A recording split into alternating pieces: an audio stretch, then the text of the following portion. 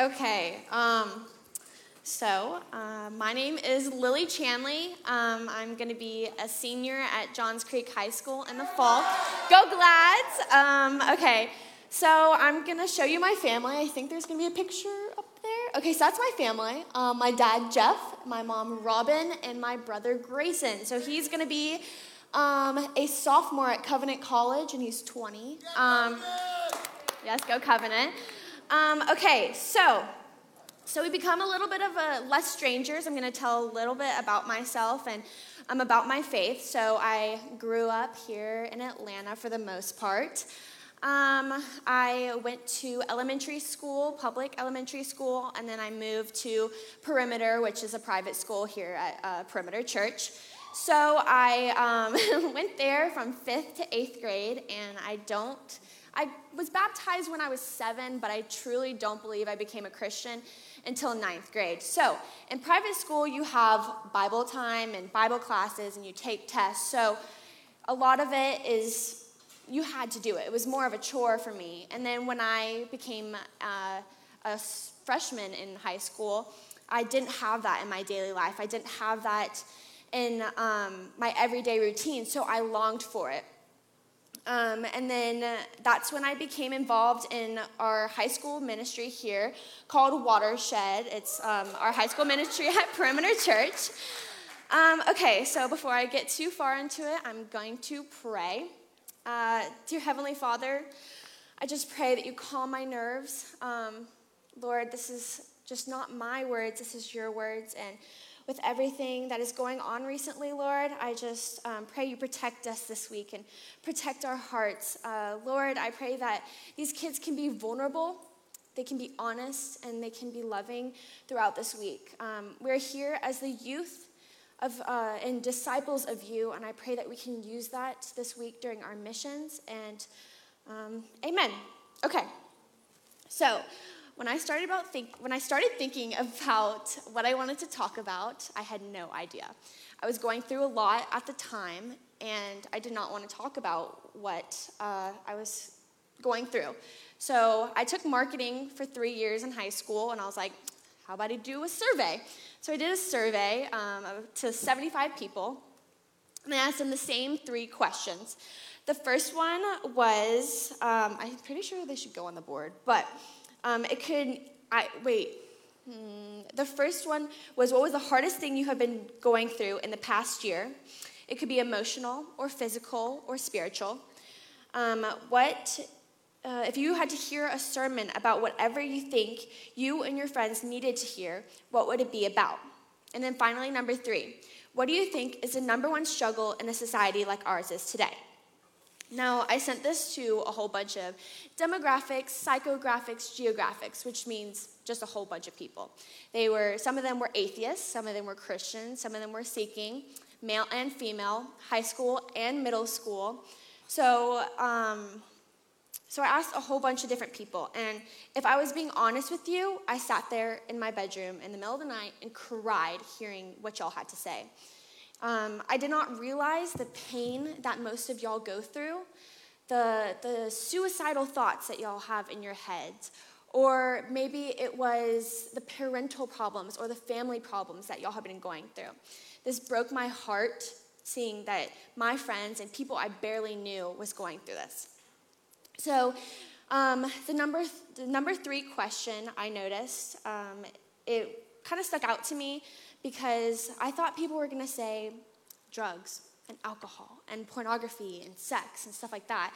But it was not that, if I'm being honest. It was more of things that people don't see, people that you can't see from the outside.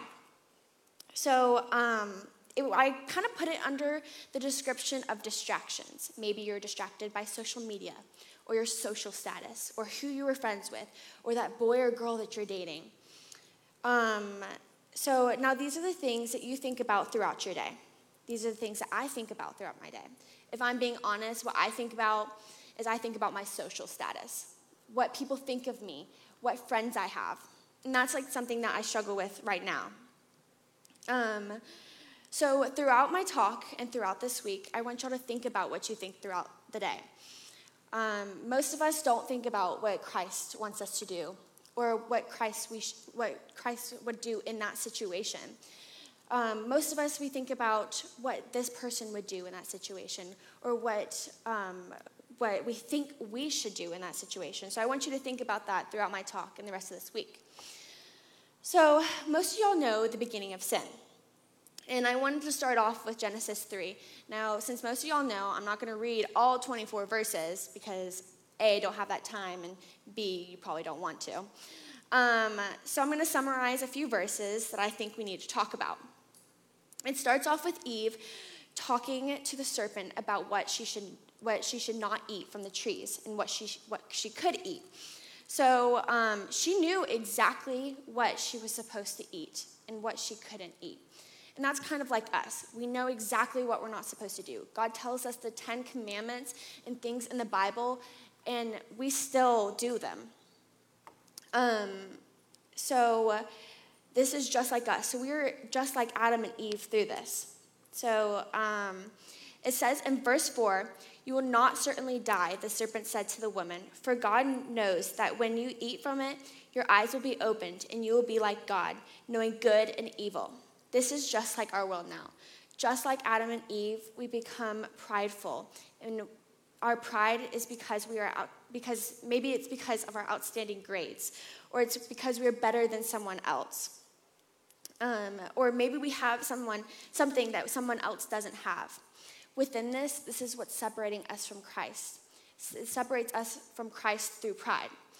So like the serpent says, you will not die from eating the forbidden fruit to Adam and Eve, we make it easy to blink past these small sins and become continuous problems that we may not even know we're doing. In Genesis 3:6, it says, "When the woman saw that the fruit of the tree was good for food and pleasing to the eye, and also desirable for gaining wisdom, she took some of it and ate it. She also gave some to her husband, who was with her, and he ate it." Relationships look appealing. Someone with perfect grades looks smart. And the amount of likes that you have just looks fun. We focus on ourselves and what other people think. They distract us from God's opinion and what he expects from us.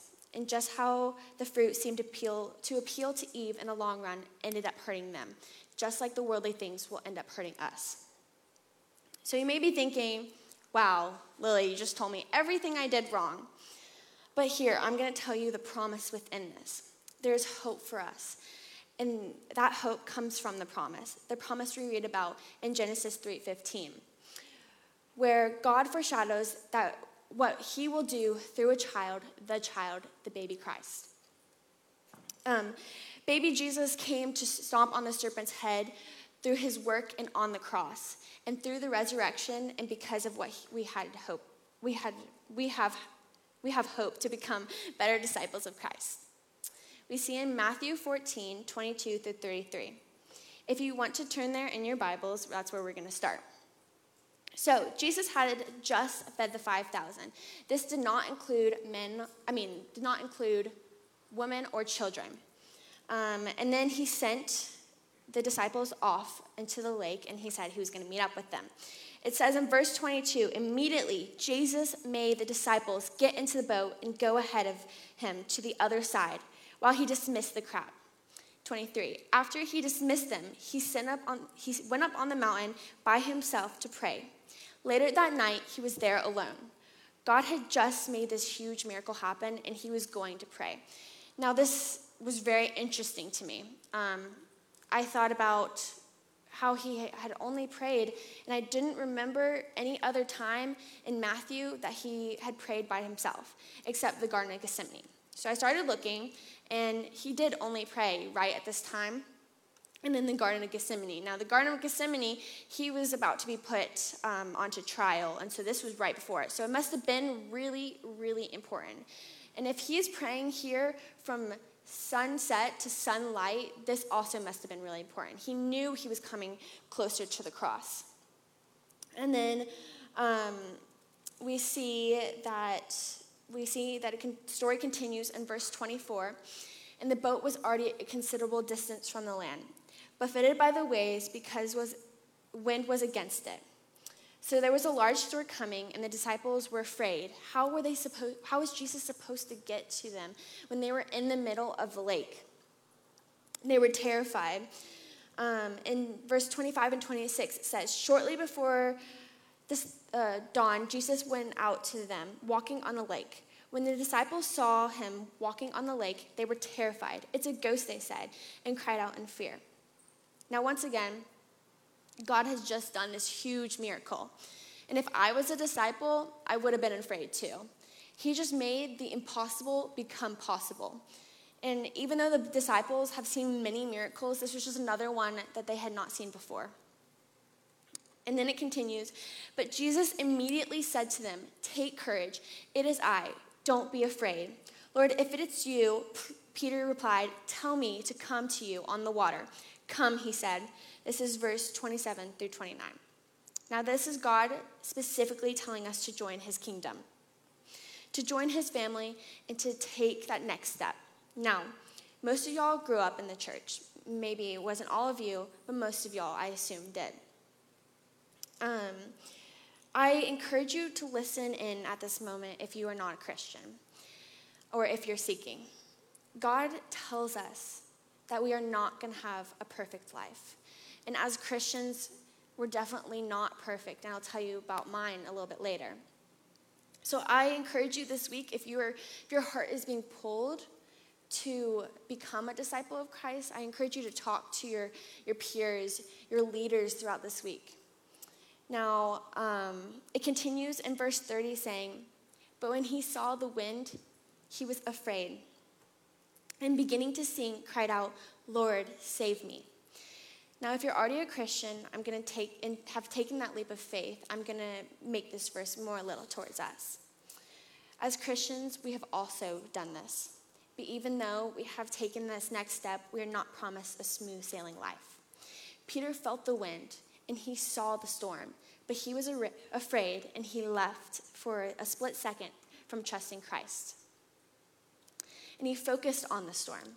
As Christians, we do the same. I know I have. For some Christians, it can be like what I talked about earlier, drugs, alcohol, pornography. But some of us, it's a lot less simple. It's things that people don't see.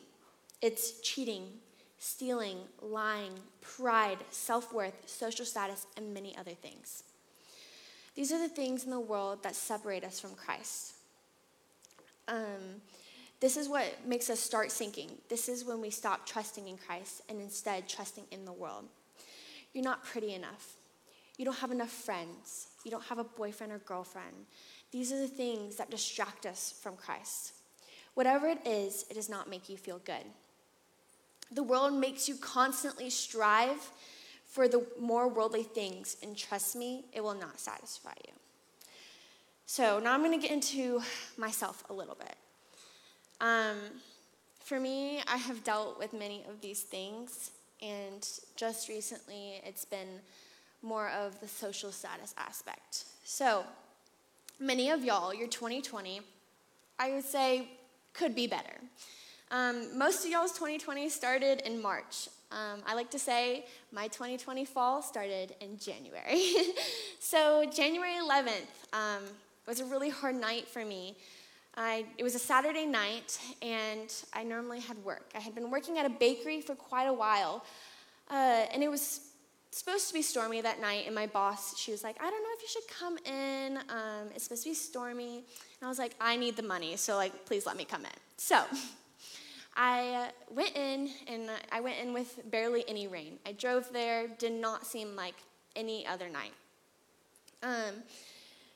So I got there. I was doing dishes, fun, I know, right? And I had got a call from my dad. And I had an Apple Watch, so I saw that he was calling, and knowing my dad, he never called me at work. He knew it was rude, I would never answer. But here he was calling me. So he called me, and I went to my boss, and I was like, I don't know why my dad's calling me. Can I answer? I know it's probably kind of a big deal because he never calls me at work. So, of course, she said yes. I stepped aside.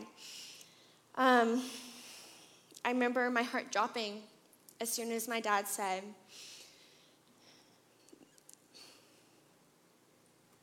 "Everyone is out of the house." I had never heard my dad so frantic in my entire life. So I knew something was wrong. I don't remember anything else that he said after that. He was very panicked, and so was I. And he ended the phone call, and I still had no idea what was happening. I wasn't crying. And then my mom called me, and she explained to me that a power line had fallen onto our house, which was by a tree, and our house was fully on fire. I did not know how to deal with this. I was in shock, and I was honestly not crying. I went to my boss, and as soon as she asked me, "Am I okay?" and I said, "House fire," I just burst into tears.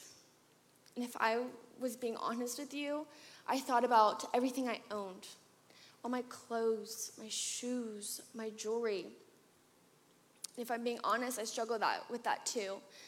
I don't have much anymore. Well, that's what I like to say. I have the basics, but I remember everything that I lost, every necklace, every shoe. And if you know me, that was my thing. I love dressing up. I love clothes. I love who everybody sees me as when I'm dressed up. But when I went from having everything that I wanted to having almost nothing, it was scary. And what I thought about was, what am I going to wear on Monday? What are people going to think of me? Maybe it was, I remember thinking, are people going to think of me as the girl whose house burned down? That's what I was afraid of. Now you may be thinking, "Lily, you got to be kidding me. Your family's okay. You should be thinking about the things that matter." And if I'm being honest, I did not at all. And even now, I still struggle with what I have, what other people don't have, or what I look like. And maybe it's not I'm pretty enough, it's what I'm wearing, the things that cover me that people don't see from the inside. So this was my wind, this was my storm, and I was honestly, metaphorically sinking. Now, I fast forward a month or two later, and I'm the type of person that deals with things by themselves. So, I just kept telling everybody I was fine. "Hey, Lily, how are you doing?" "I'm fine." "How's the house?" "It's fine." "Do you need anything?" "No, I'm fine." So I remember sitting there after dealing with that, telling everybody I was fine when I was not fine, and it broke my heart. It broke my heart. I was tired. I was tired of doing it by myself. I was tired of believing in myself and believing in what I had. So, I was sitting there on a beanbag, crying in the middle of the night, like a sad person would. And I look up and I see the Bible that Watershed had given me the night after the fire. Now, if I'm being honest, I had not opened it.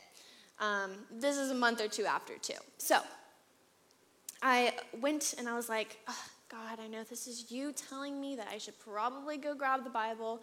So I did, and then I was like, I don't know where to turn. I haven't opened this thing in a few months. So I went to Romans, and I remembered somebody had told me a verse, Romans 8:38 through 39.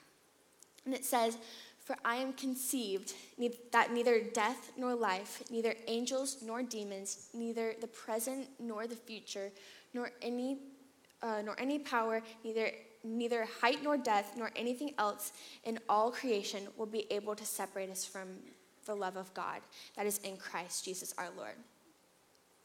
Now this made me realize that I was not trusting in Christ.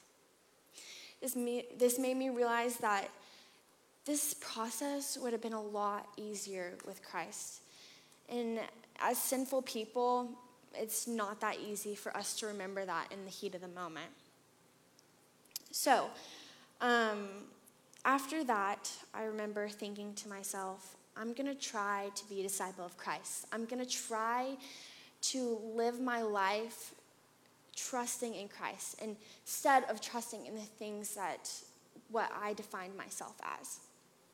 So obviously I've not been perfect at that. If you know me, I'm still struggling a lot. But it also gives me hope and peace and comfort knowing that I have something to look back on, something I can hope for. Okay, so what does this mean for those who are seeking? For those who are seeking and who are not yet a Christian yet, I pray that you see the happiness in me. And all the other speakers and Christians around us, I hope you see their hearts this week. That they are content with Christ, and even in the darkest of times, that you can see that they are happy and that there is another side to the darkness. I pray that you will see Christ and that you will want his water. You will want to see him within you grow. I want you to feel that you can fully trust Christ and that you can become a disciple of him. I also want to tell you that it's not going to be easy 100% of the time. I've been a Christian now for 3 years, and as I just told you, this was a few months ago. So I still fall. But I hope and pray that y'all strive for, I hope that you strive for that, and you strive to have your water filled with God's water. And maybe even today, you're like, I want that. I'm tired of doing it by myself. And I hope you stop leaning towards the worldly things and start leaning towards Christ. And I hope that you talk this week with your peers and your leaders about what you're going through and that you want to make that commitment. Now, for those who are Christian, who have already taken that leap of faith, I want you to know it's okay. We all mess up. But it's our jobs as disciples of Christ to use the things that we are given, the situations that we have in the darkest times in our life for him. Just like I did now, I was vulnerable with y'all. And I hope as Christians you realize that's what we're supposed to do. We're supposed to be vulnerable, and we're supposed to share your story. I want this to be a reminder that you are not alone. These things that we deal with our friends, the drama in your class, the bad grades, it will all go away. You may have all A's, but in 20 years, it won't matter. The boy or girl that you have a crush on, God will have another plan for you. The mean kid in class, he will eventually grow up. And the only thing that will matter the rest of your life is if you're a disciple of Christ. If you are living your life and sharing your story as a disciple of Christ. So, for all those note takers who are kind of like, Lily, you haven't given me much to take notes on, I'm going to give you a few questions. So who do you want to be? Who will you become? Who do you want to live for? And are you going to live enslaved by the world or live as a disciple for Christ? I'm going to read that one more time. So who do you want to be? Who do you want to become? Who do you want to live for? And are you going to live enslaved by the world or live as a disciple of Christ? Okay, let's pray. Dear Lord, I thank you for Rush. I thank you for all that you have done and the amount of time that we've prepared for this. And I hope that it was not my words, Lord. I know that I may have not done anything, but it's all you. Everything I said, everything I do is for you, Lord.